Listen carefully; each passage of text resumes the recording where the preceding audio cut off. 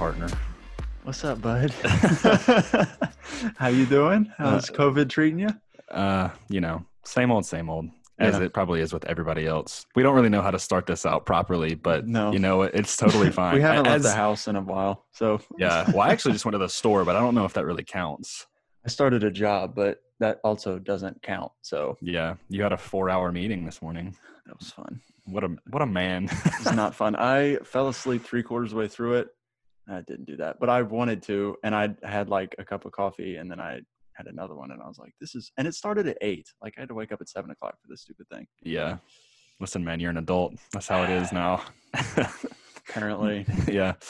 So yeah, I guess since I'm the podcast guy, I'll be the narrator or the the moderator of this leader of this panel. This 2-man panel. So you're an author now, sort of. You're a writer. Unpublished, but yes. Yeah. So you're on your way. You're to clarify, we wanted to kind of play off of a interview that I did with another friend of mine, but it not be as much about the quarantine side of things, but be about our endeavors during the past couple of months and even year, possibly, for the specific case that we're talking about here.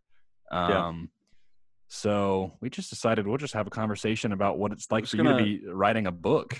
We're going to be talking about some writing, and not just me, like you write as well. This is not just like a one-sided affair. In fact, we just finished co-writing a short story together. Yeah. Which whenever I post this, I'll probably find a way to post a link. I was about to say, we should definitely post a link and get it out there. I kind of want to share it on social media. Basically how that short, not to hold on to it too much, but I kind of started this Skyrim short earlier in this semester when I was just bored and I was like, I don't really know what to do. You know what? I'm going to start writing a short. And then I frequently consulted you on advice for this. It was not for an assignment or anything.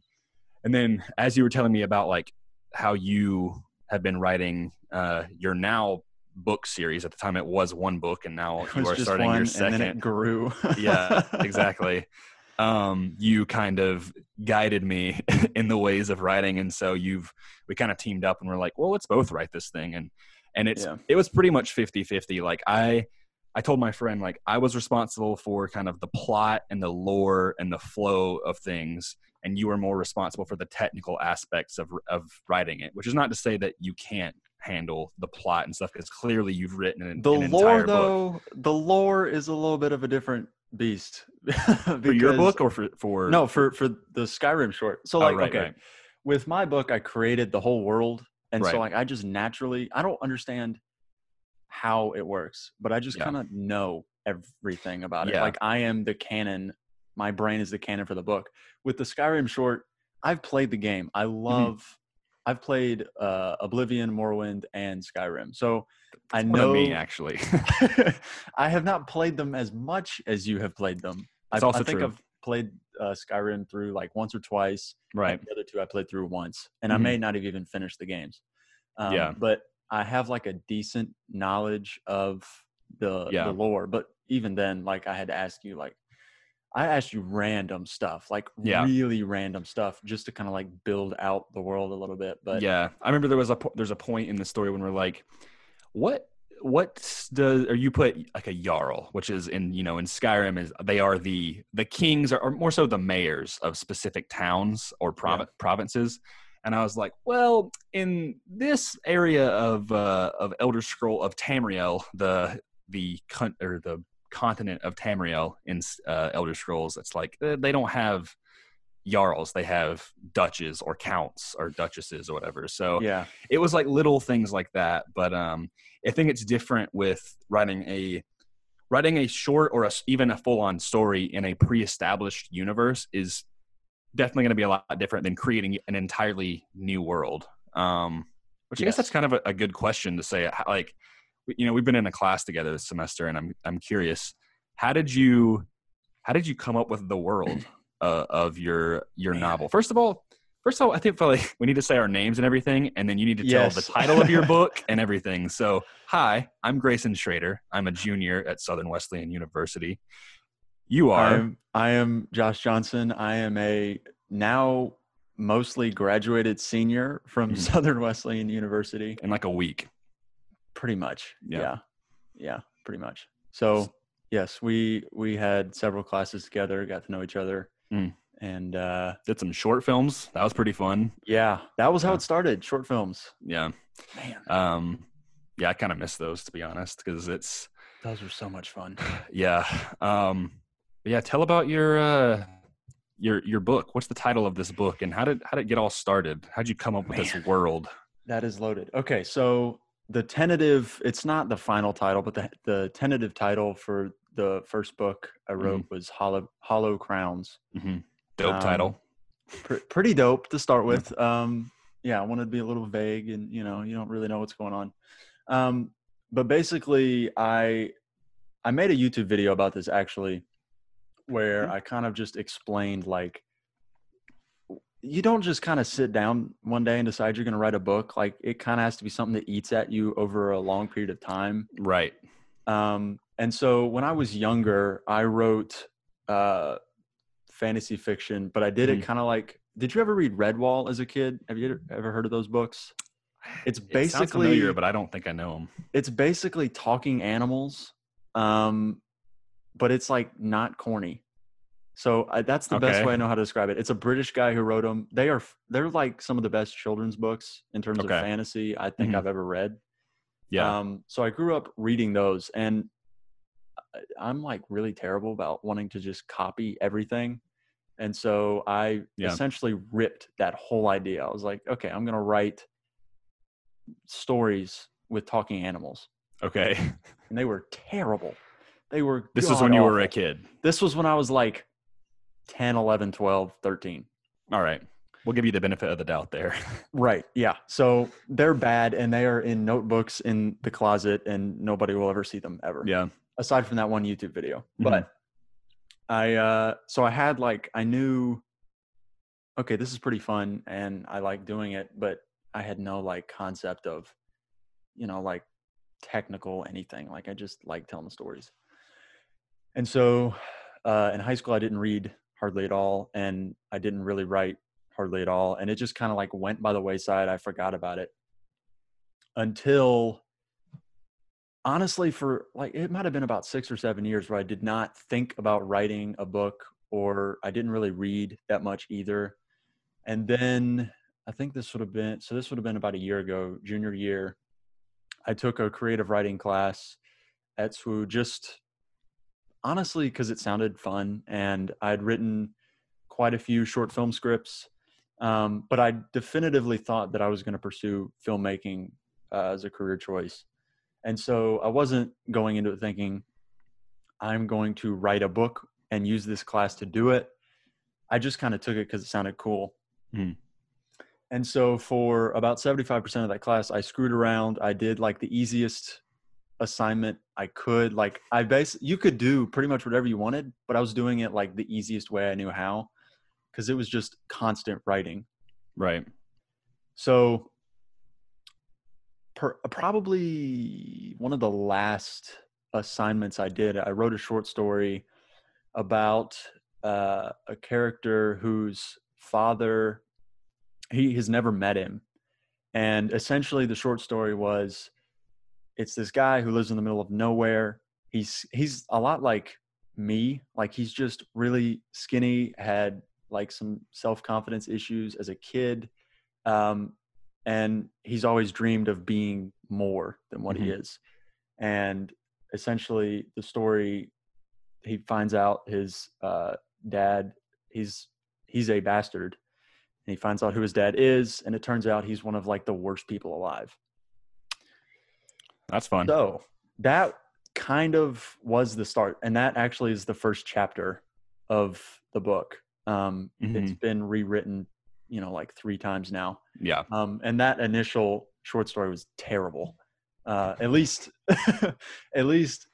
compared to like my writing now, it's just like, I read it back sometimes and I'm like, that is awful. You still have it?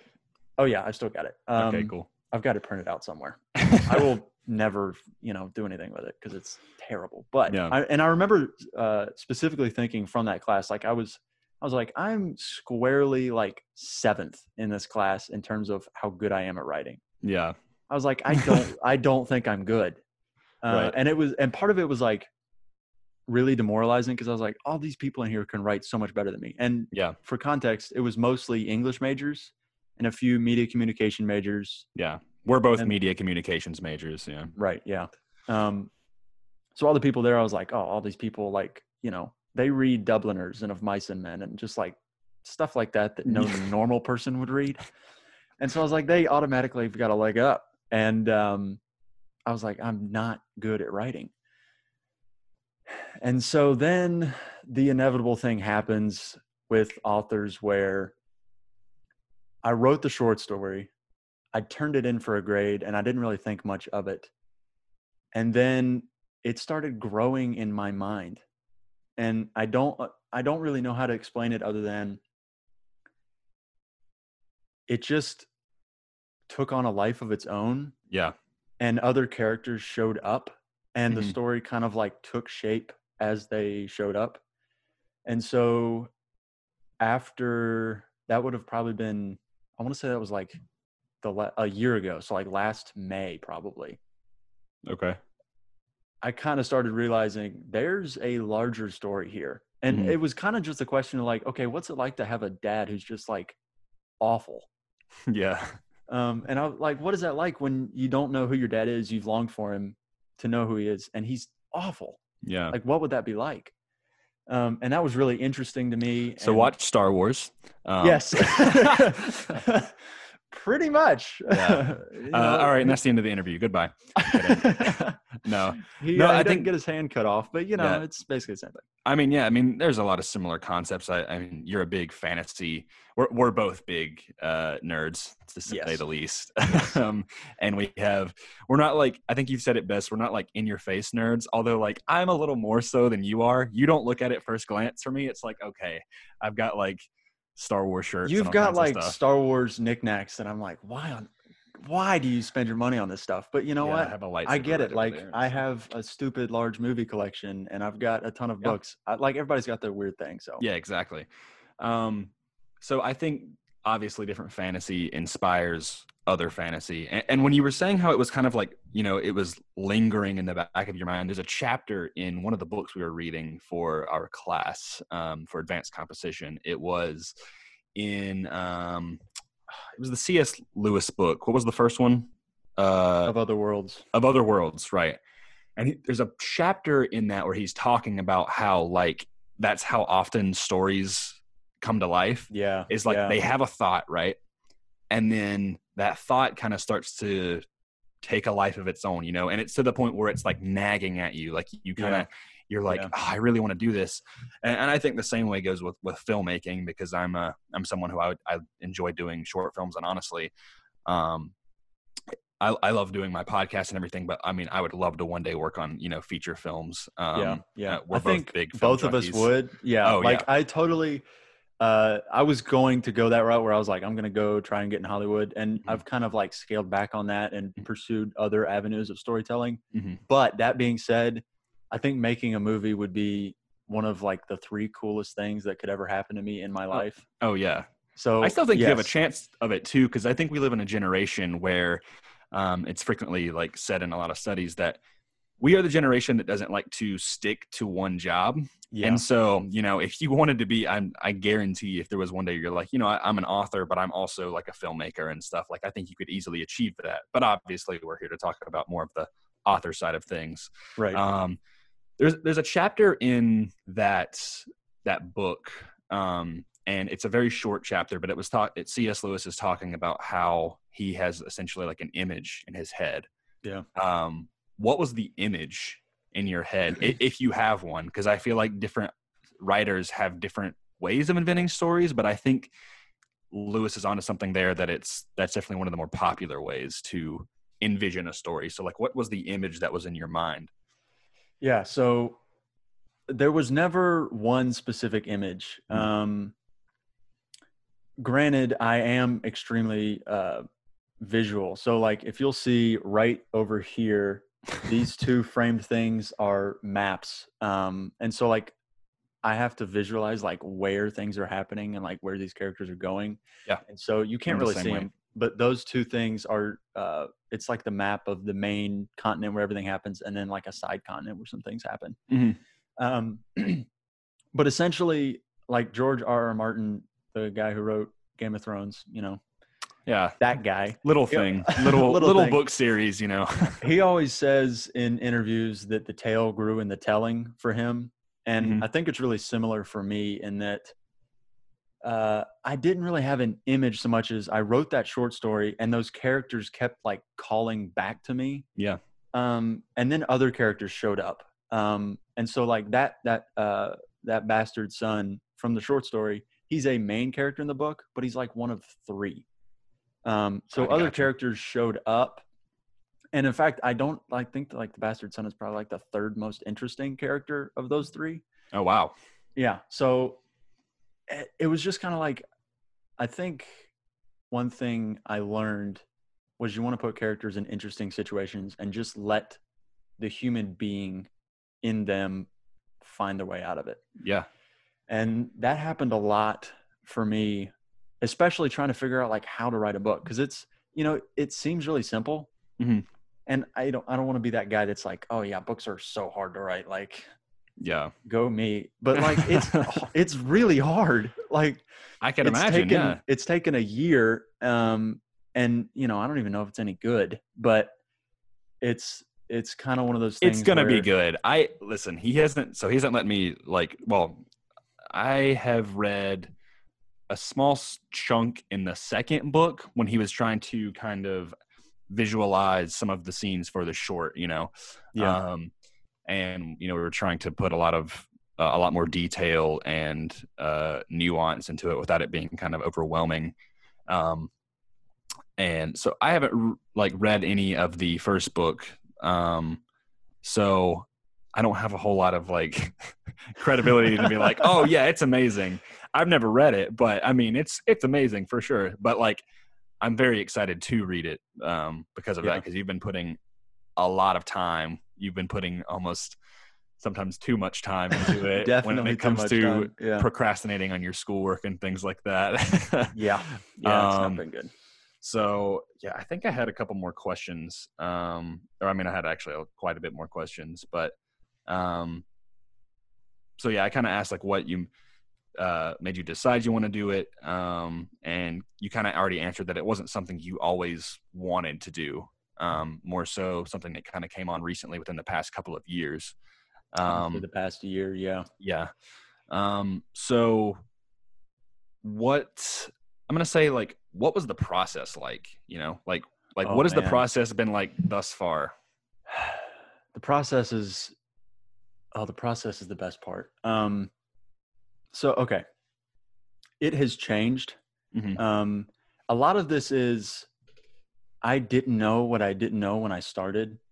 And the only way to learn is to just kind of do it and write really crappy words and then just write more words. And so to kind of frame that, I think right now the manuscript for Hollow Crowns is 84,000 words, somewhere in that ballpark. So that comes out to in a published book, you can expect 340 pages ish. Okay. So it's not super long, but to illustrate the point, I think I've deleted probably 13,000 words out of it, of just chapters where I had to completely scrap them because they stunk, or scenes that didn't work because they stunk. Lots of stuff that I had to cut out because it just didn't work. And part of that is the process of writing. From what I can tell and what I've gathered and my own experience, I've learned the most just by doing it. And I was never really taught. I didn't take any classes on writing aside from that one creative writing class, and that taught me a little bit. But that didn't teach me a whole lot about writing a book. It's just so much bigger, and you kind of have to write to your genre, and it's a fantasy novel. And so fantasy novels are tomes. These things are massive. You think about some of the best fantasy books often are 200,000 words, 300,000 words, 500, 600, 700. I'm reading one right now that's 1,100 pages long, and that's common. Yeah. No, So I mean, I can definitely see that. To write a story that big and with that many characters, and I totally, and this is just because I was naive and I was like, why the heck not? I was like, I'm gonna write the biggest thing I can think of, which is stupid, by the way. Like, you should never do that, because if you think about it, you're gonna be like, what am I doing to myself? You're going to ruin the next 3 years of your life. You're going to have no social life, because you're like, I have to write this stupid book that won't leave me alone. And you made it into this massive beast, and it could have just been like, oh, I'm just going to write like a 60,000 word, like, really long novella, and it's going to be really cool, and I'm going to get No, I was like, I got to write this big old massive, fantasy. Yeah. So all of that to say, I think the process is really fun because it's just consistency. Mm-hmm. And I've had periods where I've been like really inconsistent. And honestly, most of that is because I'm not great about prioritizing things. Yeah. And so I'm really one-track minded. And there's periods where all I want to do is write. And the only breaks I'm taking from writing are eating and sleeping. And that's pretty much it. But Dedication. There's also, it's stupid, but it gets it done. But there's also periods where I'm like, I just want to like hang out with people and actually function like a human being. Yeah. And I'm really terrible about balance. I mean, I think that's probably the healthiest way to go about it. I mean, I'm not a doctor, nor am I a writer, but I would say, knowing from the way famous writers often go, think of like Stephen King or something, like the way their writing process can sometimes be a little much. It can be a little rigid. It's like, listen, you're still a human. Granted, sometimes some people just don't like people, but I think sometimes you kind of have to take a little bit of breaks. But at the same time, you don't want it to get to the point where you're just like, putting it off. Yeah. Otherwise, you'll lose your creative drive. I think I kind of experienced that with that short, until it became a thing of like, oh, I could probably double this as an assignment. And that kind of gave me the motivation I needed for us to work on that together. Yeah. And I'm really glad that it's finally like finished, because that was always like, oh, I need to finish this. And I never did. Yeah. One thing I found was that I like to set smaller goals. So the biggest thing was kind of when I was like conceptualizing, and for this first book, also I did a terrible job of like planning it. And so I had to kind of like scrap it halfway through and rewrite a whole bunch. Anyway, that's a whole side tangent. But one thing I was, thinking about when I was conceptualizing it is I was like, okay, to get this thing published, right, you have to hit a word count benchmark just for an editor or a agent to actually look at it. Yeah. And so for the fantasy genre, which this is, generally speaking, you've got to hit like 75, 80,000 words. And you kind of want it can be anywhere between 75, 80 to like 150. And if you're established, you can write whatever you want and they'll publish it. But for a first-time author, I kind of have to fit those parameters in order to get it even looked at. And so from the get-go, I was like, okay, I got to write like 75,000, 80,000 words. How am I going to do that? Like, I have characters and I have a decent idea like how to structure a story, because I've done some filmmaking and things like that. But those were all small scale projects. Like, this is going to not be small scale at all. Like, this is going to take a long time, and I'm going to have to stick with it for a while. And so what I realized was, I was like, okay, if I decide I'm going to write 500 words a day, which doesn't seem like a lot, but it kind of adds up after a while. Yeah. So if you write 500 words a day, I want to say, and my math is terrible, but I think, what is that, like times 7, it's like 42. It's like between 3,500 and 4,000 words a week. That's 7 days a week with no breaks. So you take one out. That's like, it's about between 3,000. It's like 3,300, something like that. Yeah. I'd say it's probably a 3,000 to 3,500, probably somewhere. So if you're getting in between 3,000 and 3,500 words a week, you can write a 150,000 word novel in a year. Yeah. So I was like, okay, it just needs to be consistency. And you don't have to be Stephen King, who used to write like 2,000 words a day, which I've tried, by the way, on YouTube. Didn't work. That's hard. That is really, really hard. You know, you can't do it in bursts. Yeah. You can't just sit down and decide, I'm going to write 5,000 words today. Like, it's just not going to happen. Yeah. And so I realized I got to be consistent with this. And the thing that made me realize I actually love doing it was I have written so many words, and I've spent so many hours, and I've taken so many days and afternoons when I could be doing other things to write this, and I keep doing it. And I really think it's because the characters, I'm so invested in them personally. Like, I want to know what happens to them. I want to know if these situations I've stuck them in, like, are they going to get out of it?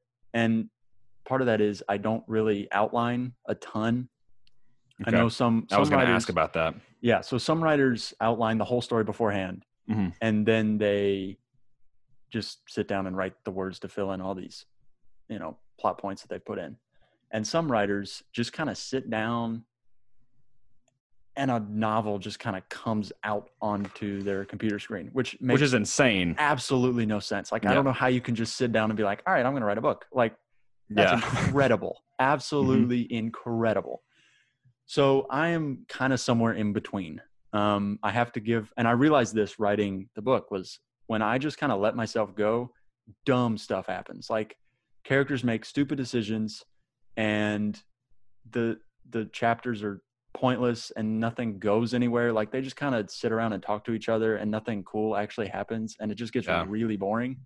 And I also put them in situations that are just like, why would they do that? Like, that doesn't make any sense. And so I realized that about halfway through the book, and I was like, okay, I've got to do a better job about actually giving myself some structure, because this is just really noodly and waffly, and like, it's just not good writing.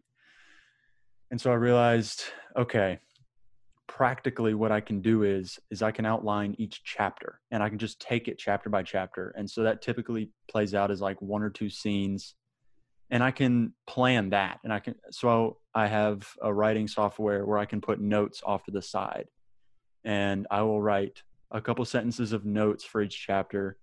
And then I will allow myself room to explore.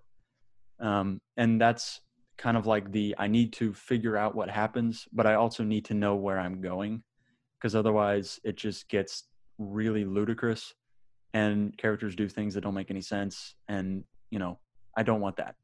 So I found that I had to be somewhere in between the outliner and the pantser, I think is what it's called. I had to be somewhere in the middle, and then I just had to be consistent. And I was like, okay, eventually this thing will get written. I just kind of have to keep grinding at it constantly. And now I'm working on the second draft. So essentially I'm at the point where the story is all there. And now I just need to work on the prose, the writing, the grammar. My grammar is not great. There's hope for people out there. I'm not great at grammar, and I wrote a book. It's impressive. But I'm now just kind of like in the tweaking stage, and I've started drafting the second book, and I think it's like 12 or 13,000 words into that. Oh, wow. I didn't realize you made it that much depth into the second book. Yeah, because I realized editing is the bane of my existence, and I hate it.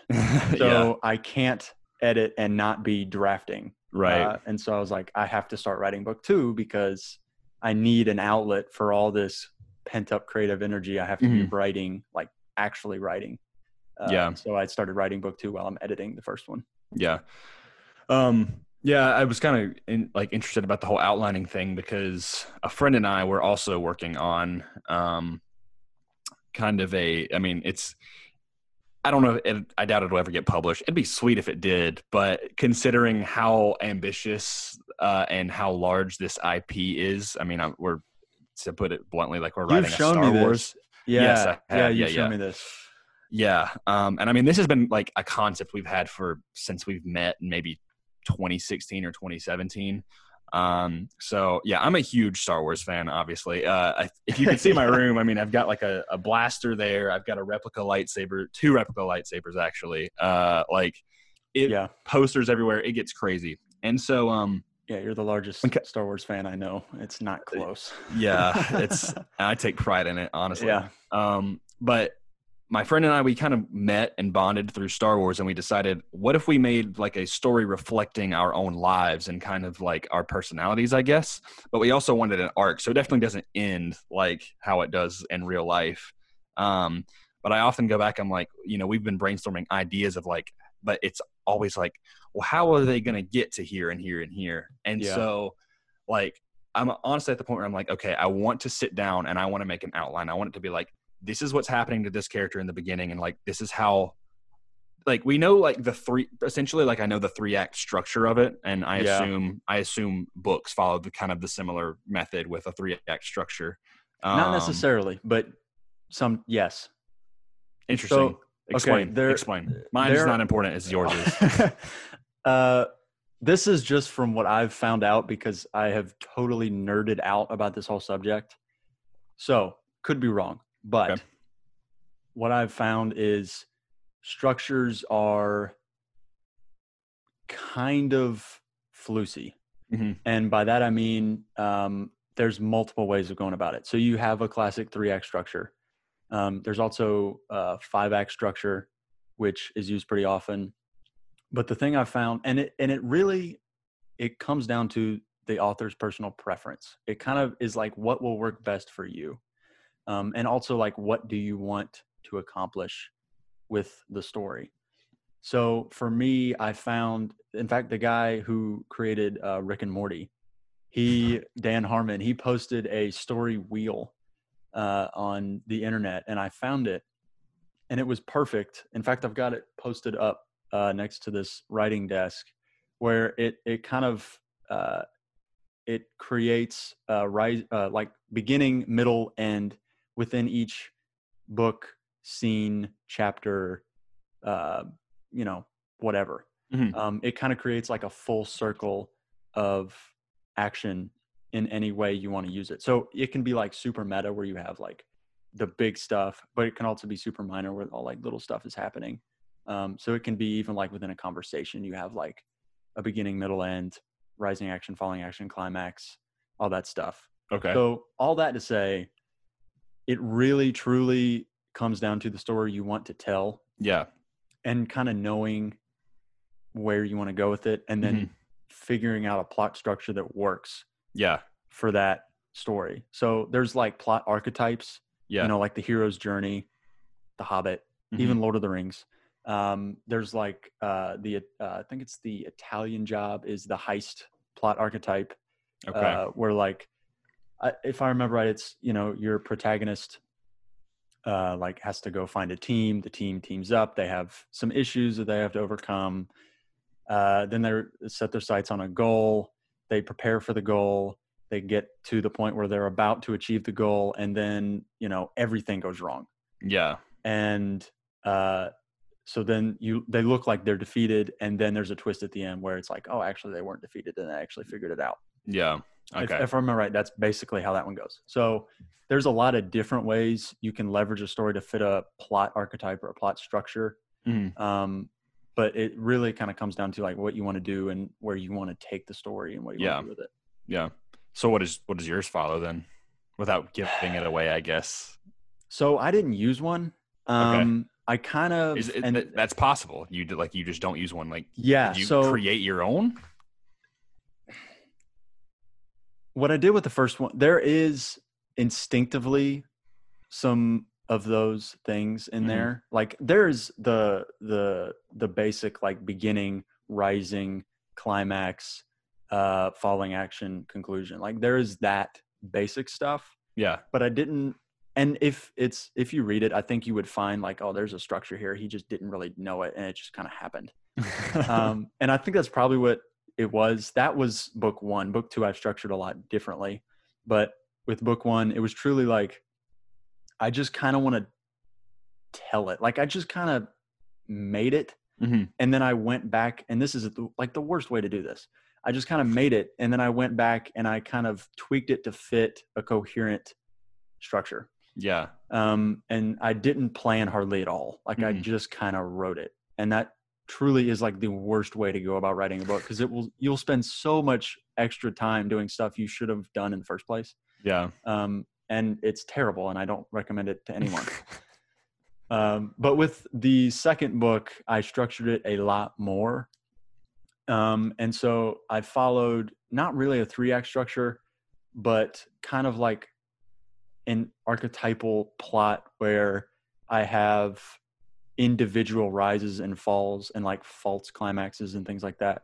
So I kind of just wanted to like do a lot better job of plotting it beforehand, just to kind of like have a general idea where it's going.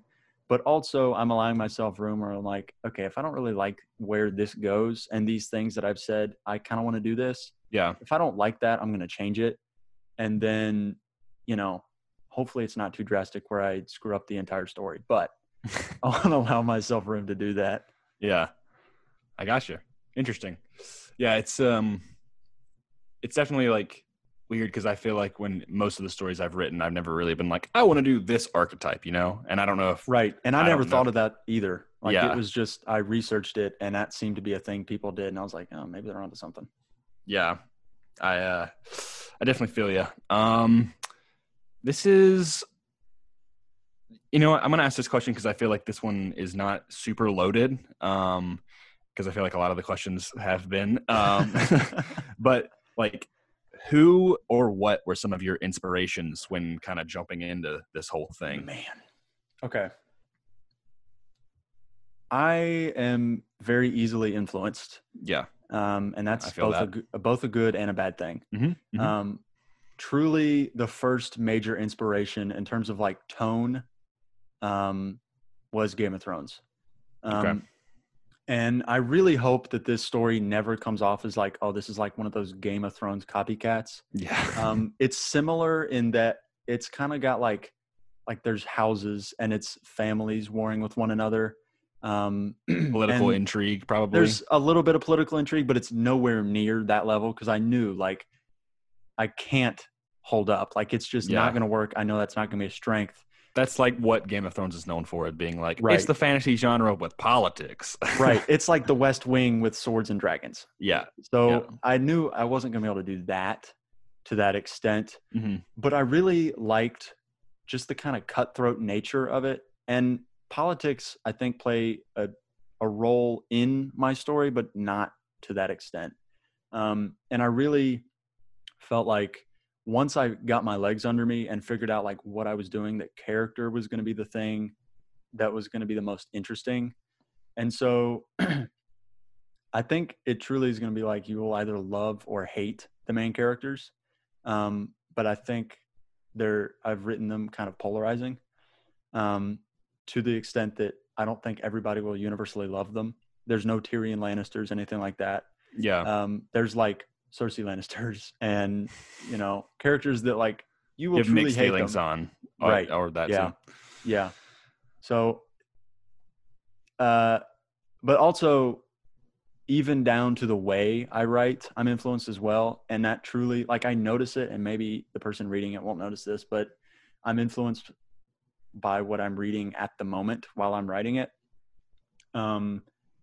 So all that to say, I am extremely influenced. And what I've realized is authors and creators in general, all their original works are just amalgams of something else. Mm-hmm. And the really good ones do that without you knowing it. And so I really hope that it comes across as something that, even though I know I totally like ripped stuff from other people, the person reading it doesn't know like, oh, this is Game of Thrones 2.0 and like a crappy version, or, you know, like this is Brandon Sanderson minus cool magic, or, you know, things like that. Like, I hope it's not that. And I really hope that comes across, but, you know, I wrote it, so I'm biased. So do you feel it's unique enough? I think so. I think the way it truly is, like, the houses and it's familial warfare is kind of what it is. And it's about survival.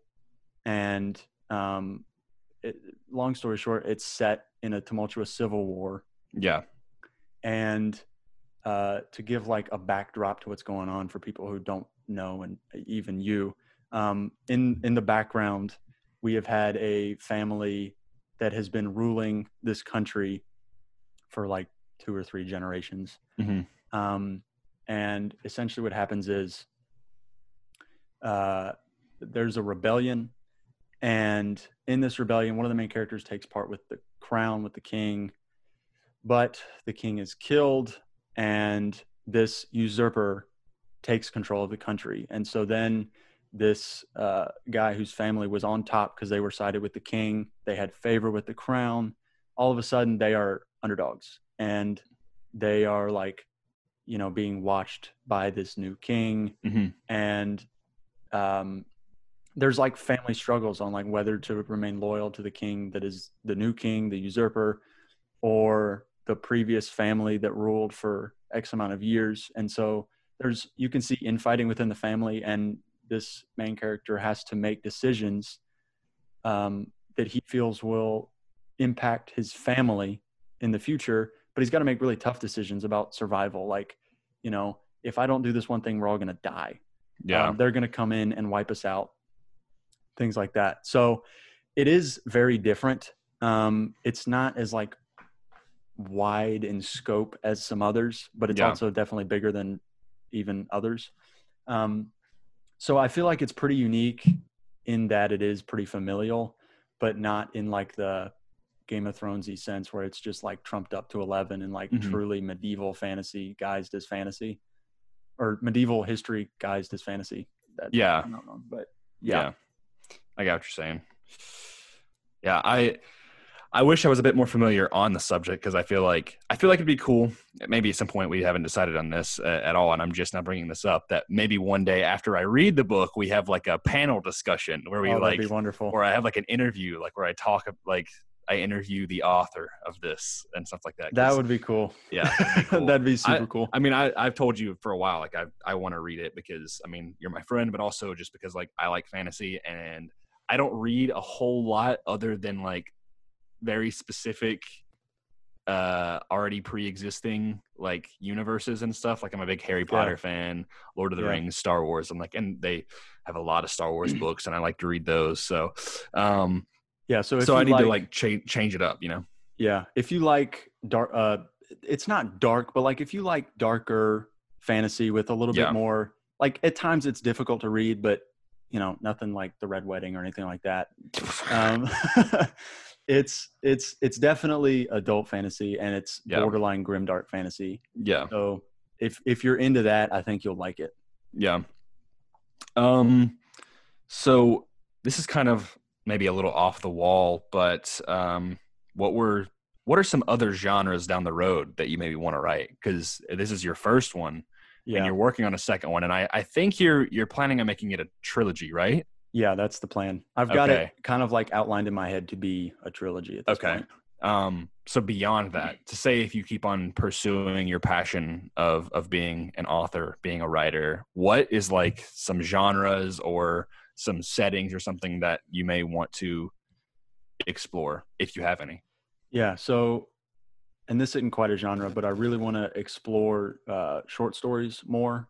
Mm-hmm. I've written a couple, but I think they're a great way to like practice without having to take on the bear of a whole book. So I want to pursue that more, but also in terms of genres, I really want to kind of get into thrillers at some point.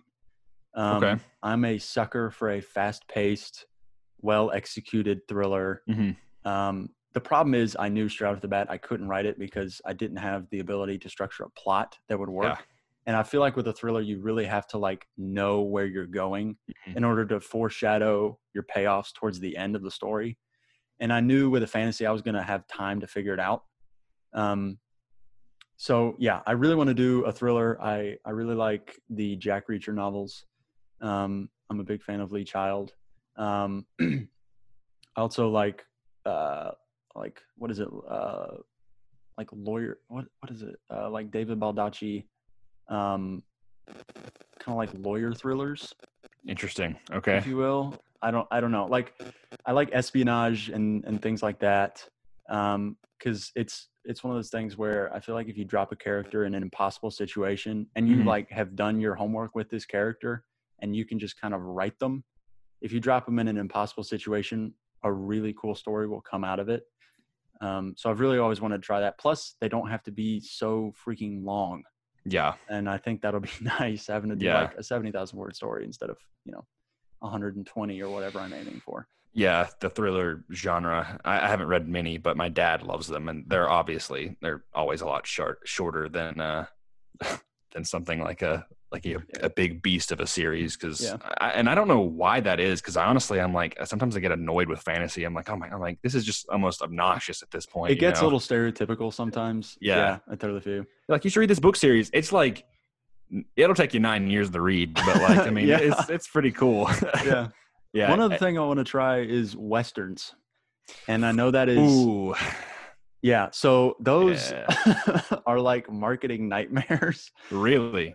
Yeah. Western, and again, could be wrong, but Westerns, especially for film, like you have to be famous to get somebody to actually, pay for you to make it. And with books as well, they just don't sell the way like a YA fantasy novel will, or a thriller novel will, or, almost name it, and a Western will sell worse. Yeah. So there's business plays a lot into it. Yes, business plays a huge role into it. There's established authors like Louis L'Amour, William Johnston, that have written like tons of Westerns, and they're for the most part really, really good. And I grew up reading them, and so I was always like, a Western would be really cool. It'd be sick. And again, they can be really short. Like they can be, 150 pages, 200 pages, and oh, really? Yeah, a lot of Louis L'Amour's are like 30,000, 40,000 words. Okay, so I gotta check some of these out because I'm a big Western guy. Like, I mean, and it's not just like in any capacity. I like Westerns. I mean, it's video games. I'd say like Red Dead Redemption are like some of my favorite games of all time. Yeah. And even like Django Unchained, which I guess that movie is so good. That movie is fantastic. So I just love like those really gritty modern takes on Westerns. Yes. And so I think it'd be awesome if you did like a Western. But yeah, it's like I think I'm biased, and maybe you are as well, that like we tend to think like, why would they sell bad? But it's like, that's not really a popular genre. It's not. Yeah. It's gotten bigger, but it's also like, I think of the biggest Westerns in the, like movies, at least in the past couple of years. And it's all been like with a lot, like you said, bigger names. Like you had like the Coen brothers doing the Ballad of Buster Scruggs and stuff like that. So I think there's Western fatigue a little bit, because we had spaghetti Westerns throughout the 40s, 50s, 60s, and 70s. Yeah, I mean, it dominated that market. Right. So we had like Clint Eastwood, John Wayne movies. Yeah. And I really think there was some kind of like, I'm sick and tired of seeing this over and over and over, and like the same archetypes beat to death. Yeah. So the Westerns now, I've seen like two types of them. You see like a Coen Brothers Western, like No Country for Old Men, where it's just like, it's a Western, but it's very different. It's very dark. It's almost Western in like visuals only, Yeah, because it's a modern movie like that. Right. And even what is it? Wind River. I would consider that like a Western, but it's not like, it's like modern day, but it's set in a very like. I think Western is not necessarily a time period as much as it is like kind of it has to be a bit more laid back in terms of the law and a frontier, Yeah. And they're taking like old spaghetti Western plots and taking them and putting them in other genres, like with Logan. Like that was 100% a Western, but it was a superhero movie, and it worked because there wasn't that like, I'm sick and tired of this whole Western vibe. Yeah.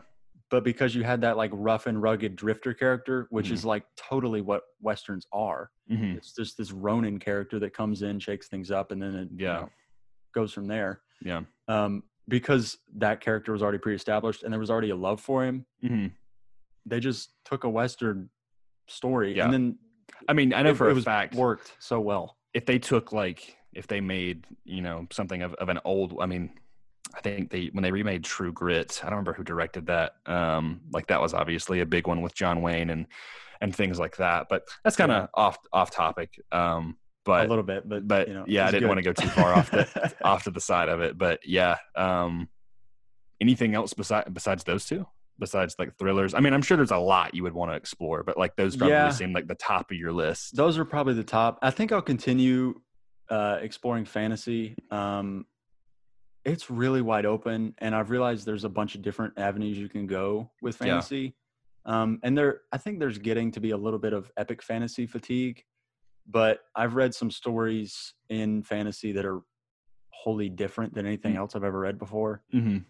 Like there is one series called, I want to say it's called The Dragon Republic, and I think it's Chinese fantasy. Maybe it's Japanese. I could be getting it wrong. Okay. But it's like Asian fantasy. Yeah. And it is wonderful. That sounds awesome. Super good. It's grimdark and it's tough, but it is really, really good. And one book I read recently was like African inspired fantasy, and it was wonderful. That sounds sick. Yeah. So there's different ways to approach the genre, and I definitely approached it from like a like a medieval European sort of thing. So I didn't do anything unique there by any means, but one thing that intrigues me is doing like a Renaissance, like an Italian Renaissance style fantasy. Assassin's Creed, but not. Something like that. That would be really, really cool. So there's a multitude of different ways I could go. But I think I'm going to use short stories as like the vessel after I finish these, get these out of my system, just because I'll want some breathing room, I think. And then also just to kind of explore different genres and different genre archetypes and just figure out like what I'm good at and what I'm not.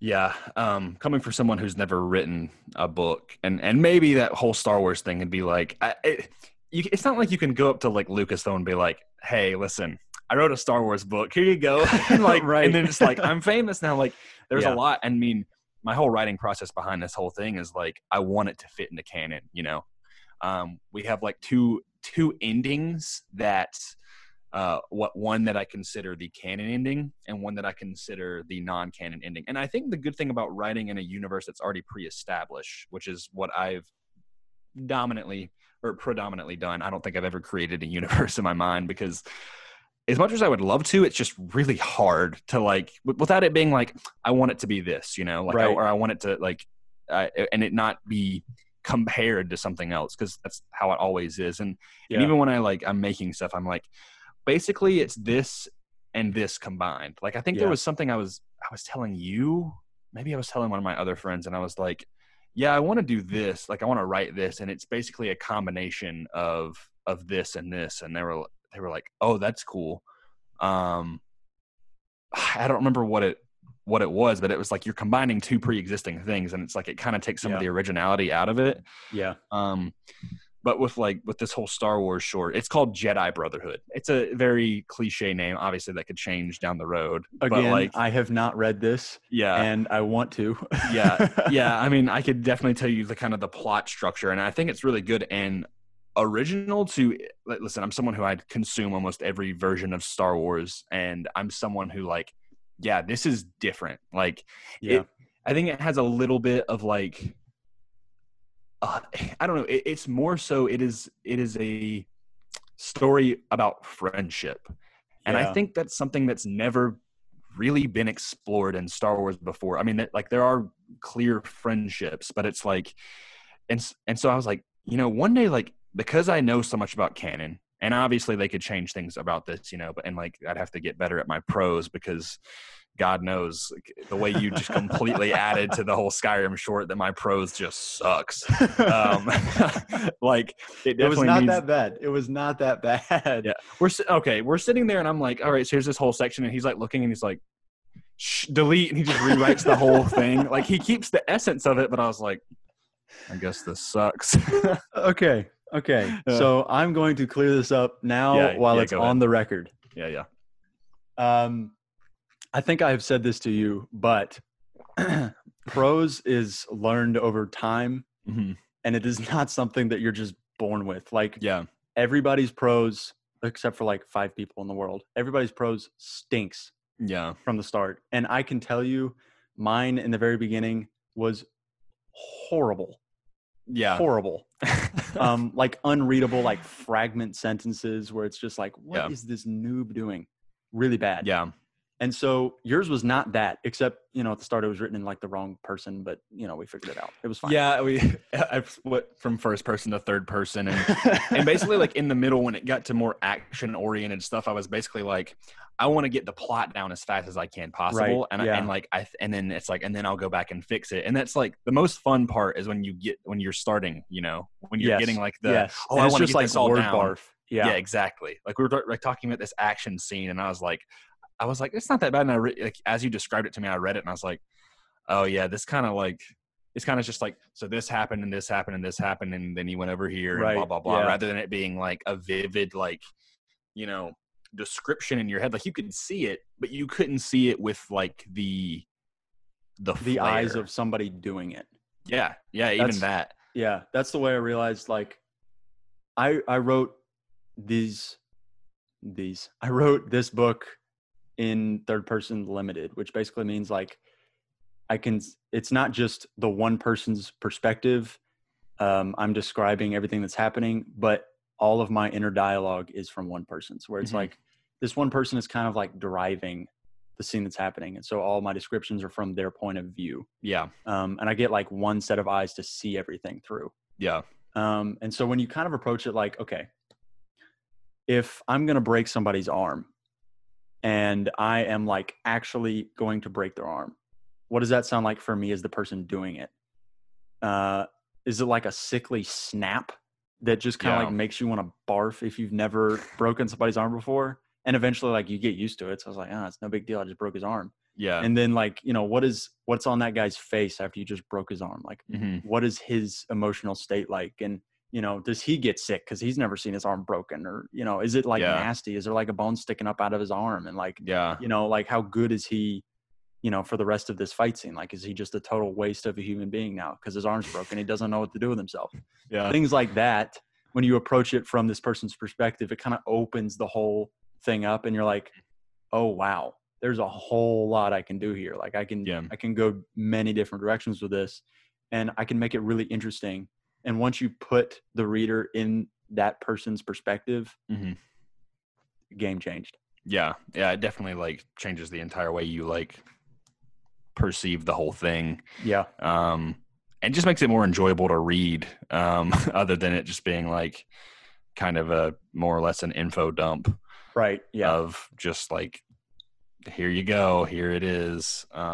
I think as you were describing that, I kind of compared it to like also filmmaking of like when you're showing that, like, you know, you do that and you like show the person's kind of guttural reaction to kind of everything happening as you're following that character. Like I remember you made a video last semester and this is strictly on just action scenes, but it could go with other ways as well. How you were saying like you want to show the action, like you don't want it to be like, hey, are they punching each other up here? Well, here's their feet. Like, right. You know, because I think it was like some crappy Jason Bourne fight, you know, and it was like, and when you compare that to like John Wick or like this new movie that came out, Extraction, and it's like, the difference is like, it's night and day. Yeah. And so, or it's like, you know, I mean, and I think comparing it to writing, it's like, you've got this just mediocre action scene versus like this, oh, wow, that's awesome. Like, yeah, I mean, I could, had I read that for the first time and like I was not the one who just, you know, obviously I was the kind of the creator of the story,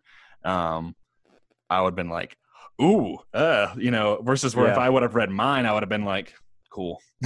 Like nice, sweet, cool, moving on. Like, you know, it's like you don't linger on it as much. And so like I think it's also kind of made me like a better reader in a way. Like not that like I don't know how to read, but like I can appreciate what an author is doing when they're describing a scene.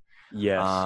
100%. Because I was writing it and like, and I remember I was looking back to like some Star Wars books that I read a couple years ago, and there was like there's one part where there's like a space battle going, and there's like so like the Y-wing flipped this way and turned back, and I was like, I'm getting like stuck on it in my head, and I'm like, I don't really need to be getting stuck on it as much because it's like you want to describe what's happening, but also like if you're getting like stuck on it, then it's kind of a problem, and maybe that was also maybe a problem with the book. I don't know, although that person I think is an incredible writer. It was Star Wars Battlefront Inferno Squad, I think was it, and it's like the beginning, like with the Death Star. They're essentially, she's in a TIE fighter, like murking rebels and stuff. But yeah, and so now, like, after I've read some more, I would like YA novels and stuff, I think like now I could probably approach, I don't think I've ever really read like an adult fantasy book before, because like when someone describes like, Game of Thrones, I'm like, ugh, that sounds like a nightmare. Yeah. And also because like I haven't seen the show all the way like through. Definitely. If you can get through the books, I will give you a disclaimer. The books are at times difficult to read. Yeah. They're kind of written in like an older style. Yeah. That one of the main complaints of the books is like the prose is sometimes difficult to get through. Yeah. If you can get past that, the characters are so good and so rich. Like the show is 30% of what the characters are in the books. Yeah. And the show's characters are wonderful. So like, definitely read the books first if you can get through them. Oh God. First? Yes. 100%. Because you appreciate the show that much more. Oh, really? Yeah. Is that what you did? What did I do? I think I started the show and then started reading the books. Mm-hmm. And I've since gone back and watched the show after reading. I think I'm like in the third book right now. So I'm like, I want to say the show covers, what is it, like 4 or 5 books or something like that? Ones that have not been written. Yeah. And then like the last 2 seasons are just, the authors or the writers of the show. But you appreciate the characterizations that much more in the show after reading the books. Yeah. And it just kind of it gives visuals to these things that you've been imagining in your mind already. Mm-hmm. And they truly like jump out of your TV and you're like, oh my gosh, like these are real people. Yeah. Which is just insane to me. But, like something in somebody's head, like is a real thing. Yeah. That kind of blows my mind, but it truly does that. And I think you could probably go either way on it. Mm-hmm. I would suggest reading the books first because it's not as like tropey or cliche like the show became. And it's just really well done. Mm-hmm. But granted, it's kind of difficult to get through at some point. Yeah. So you got to take that into account.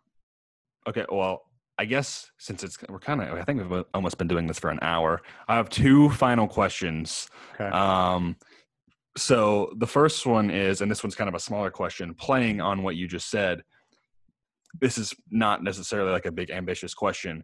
Would you ever have you ever imagined that your books that you're writing turning into an actual, like maybe a series or a movie or something like that? Would you ever even want that? I'm sure they need to get published. They need to get published first. We'll start with that. Yeah. We'll start at the bottom. I want to see it in Barnes and Noble, but that would be really cool. Yeah. That would be so, because I've got the filmmaking background and already like a love for that art form, having this story that I came up with told in a different medium and told well, like it can't just be like some campy, stupid thing. Like it would have to be told well. If it's told well, that would absolutely flabbergast me. Like that would be beyond the pale in terms of like, that would be the coolest thing ever. Yeah. The absolute coolest thing ever. Yeah. As long as, I mean, I think from your perspective, since you have that background, you'd have to be hands-on though. Cause some of these, I'm taking a class next year, which I'm really excited for. And it's, translating essentially a book to a screen, like, those adaptations. Yeah. And many times people are like, well, that wasn't as good as in the book. And I've read my fair share of books that have turned into movies that I've been disappointed with, or, I compare them and I'm like, well, these are kind of 2 separate entities. Yeah. It'd be really cool though. I think it'd be kind of akin to, probably the closest thing is J.K. Rowling with Harry Potter. Cause she was pretty hands-on with those movies. Yeah. And that way you kind of got like what you saw in the books is what you got in the movies, unless obviously they had to cut stuff down for run times. Yeah. So I think that could be really cool, especially because you're not planning on doing like 7 books and spin-offs or whatever. No, unless they just blew up or something. But unless the story just explodes, it'll just be 3. Yeah. I have another question on top of whatever I was going to ask, and I kind of forgot, but it'll come back to me. What's the publishing process like for people who may not know? because you've kind of described it to me before, but like, I think it's something that common audiences do not know. And I'm curious, like what's that been like? So I have not gotten into it. So you kind of have to take this with a grain of salt because I have not done some of these steps that I'll talk about yet. I just kind of like have a knowledge of what they are and generally speaking, what you can do. Yeah. And I've, watched some workshops and things like that, just information about publishing. So it's honestly like drinking water from a fire hydrant. There is any number of things you can do. But from what I've found, there's two routes you can go down. You can go down a self-publishing route and you can go down a traditional publishing route. And they're very, very different. And I think they have different goals in mind. I think self-publishing, from what I can tell, seems to be like, it's either you have an audience already and you just want to get this work out to your audience. And it's like, you're not worried about, is anybody going to read this? Self-publishing is, you already know people are going to eat it up. So you're just publishing it by yourself. You're not going through the long drawn out process of traditional publishing, which can take like a year, 2 years, whatever, just to get everything together. It's quicker. So if you've got the already built up audience, that's probably a pretty good way to go. Or if you're just writing something for fun and you don't care about how many people read it, self-publishing can be the way to go because you just want to get it out. And it's not like a one size fits all. Like sometimes people self-publish and then they get picked up by a major publisher and they get a book contract. One of the most recent books I read, The Rage of Dragons, he wrote the book, self-published it. And it did really well on like Reddit forums and things like that. Like the r/fantasy Reddit thread or the subreddit, it exploded and was super recommended. And so tons of people read it because, it was popular on Reddit. Yeah. And then he got picked up by Orbit, which is a pretty large fantasy publisher. And so now he's got a book contract for a trilogy. So things like that can happen. But typically you end up kind of going in one or the other boat. I think I'm going to try and be traditionally published. I don't have either one of those two scenarios that makes it really good for self-publishing. I don't have a pre-set up audience, so I don't have thousands of people that are going to read it straight off the rip. And I do want people to actually read it, so I'm not just going to put it out there into the ether and just kind of let it go. So I'll probably try and go traditional publishing, and granted that draws out the process longer in getting it into people's hands. And I think you just kind of have to know that going in. But the way that goes, from what I can tell, is you query to an agent. And so that basically means I have to go find agents.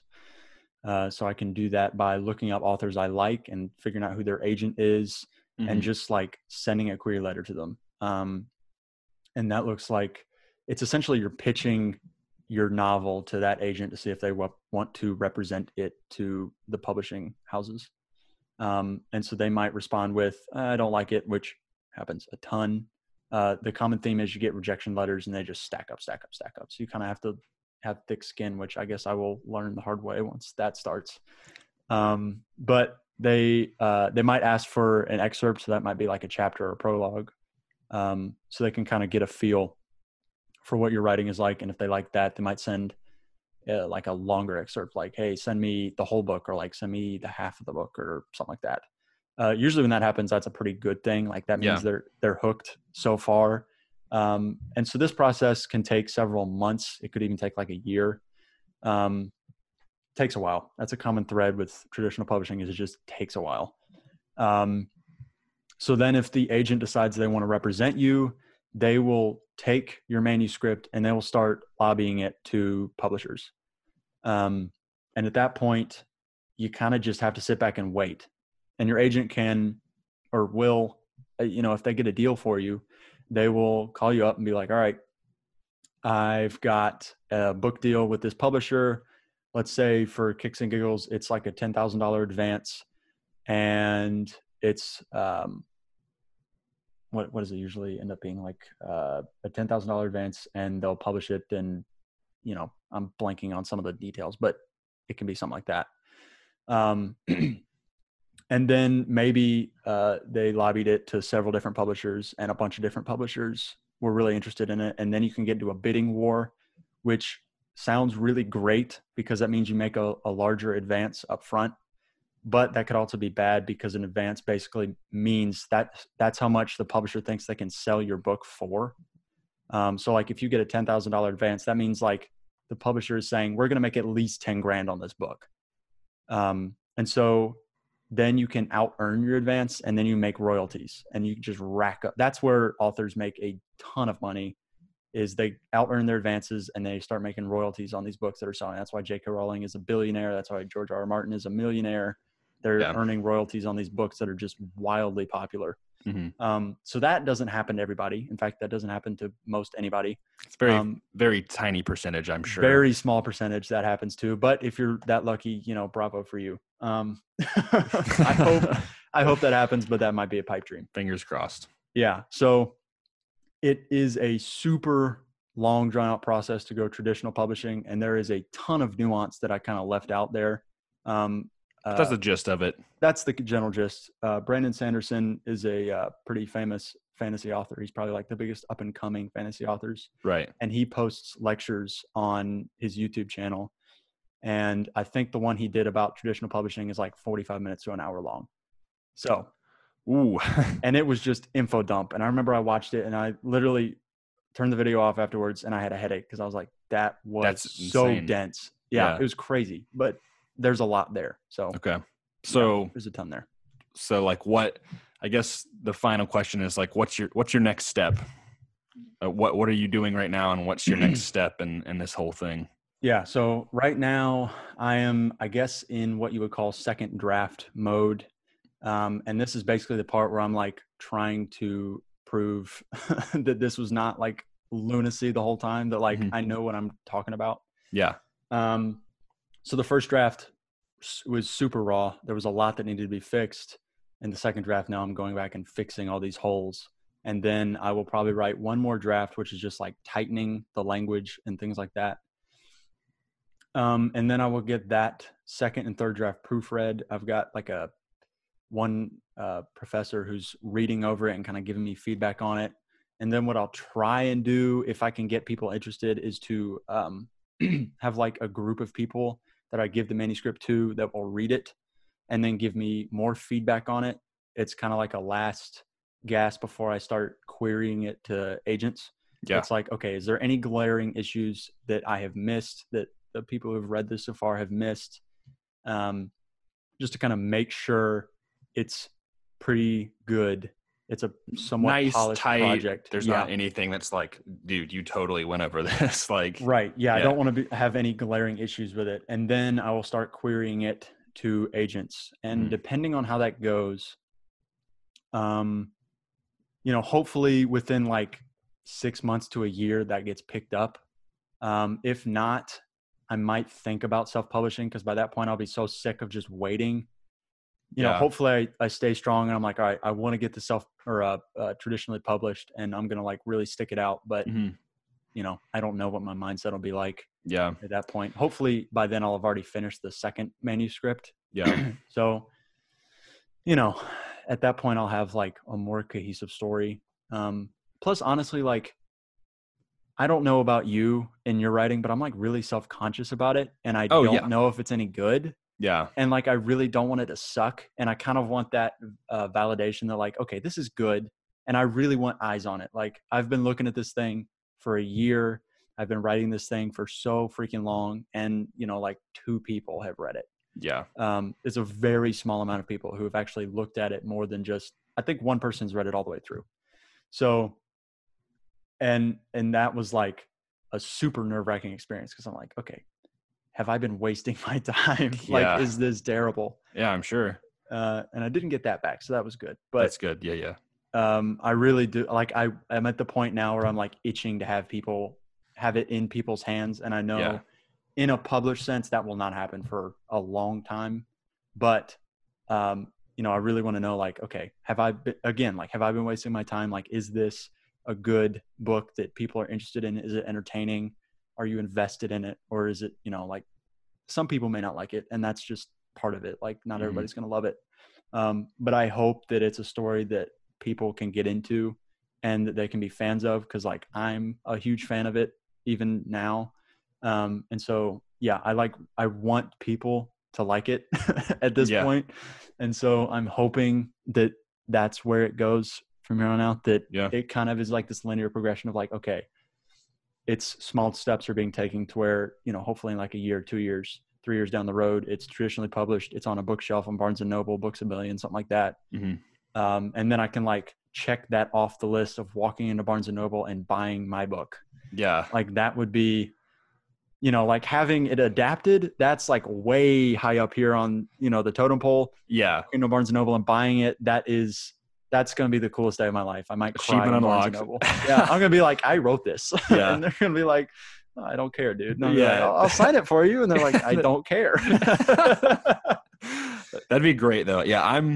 I for one am very excited to read it myself. I hope I'm one of the people that maybe gets to take a look at it. I think you're going to be in that pool of people pre-publication. Because I'm just like, I'm clamoring for something like new, and I'm already like a fan of this just because you are. And I think it's really cool that you yourself are a fan of your own property, which I don't know if that's vain or not. In my opinion, I don't think it is. I think it's like, it just shows that you enjoy it, you know? Yeah. And I think you've got a good potential for it to get published, and you got to be patient. And I mean, you've got a job now, so you know you've got it's obviously not like your life depends on it. It's not like you're going to be homeless or anything, but as long as you keep chipping away at it and making it your passion. I mean, everybody has their own kind of their side passion. Mine is my podcast, Comic Blast podcast. Everybody go Comic check it out. Blast _, on Twitter and Facebook, or Twitter and Instagram. Twitter and Instagram.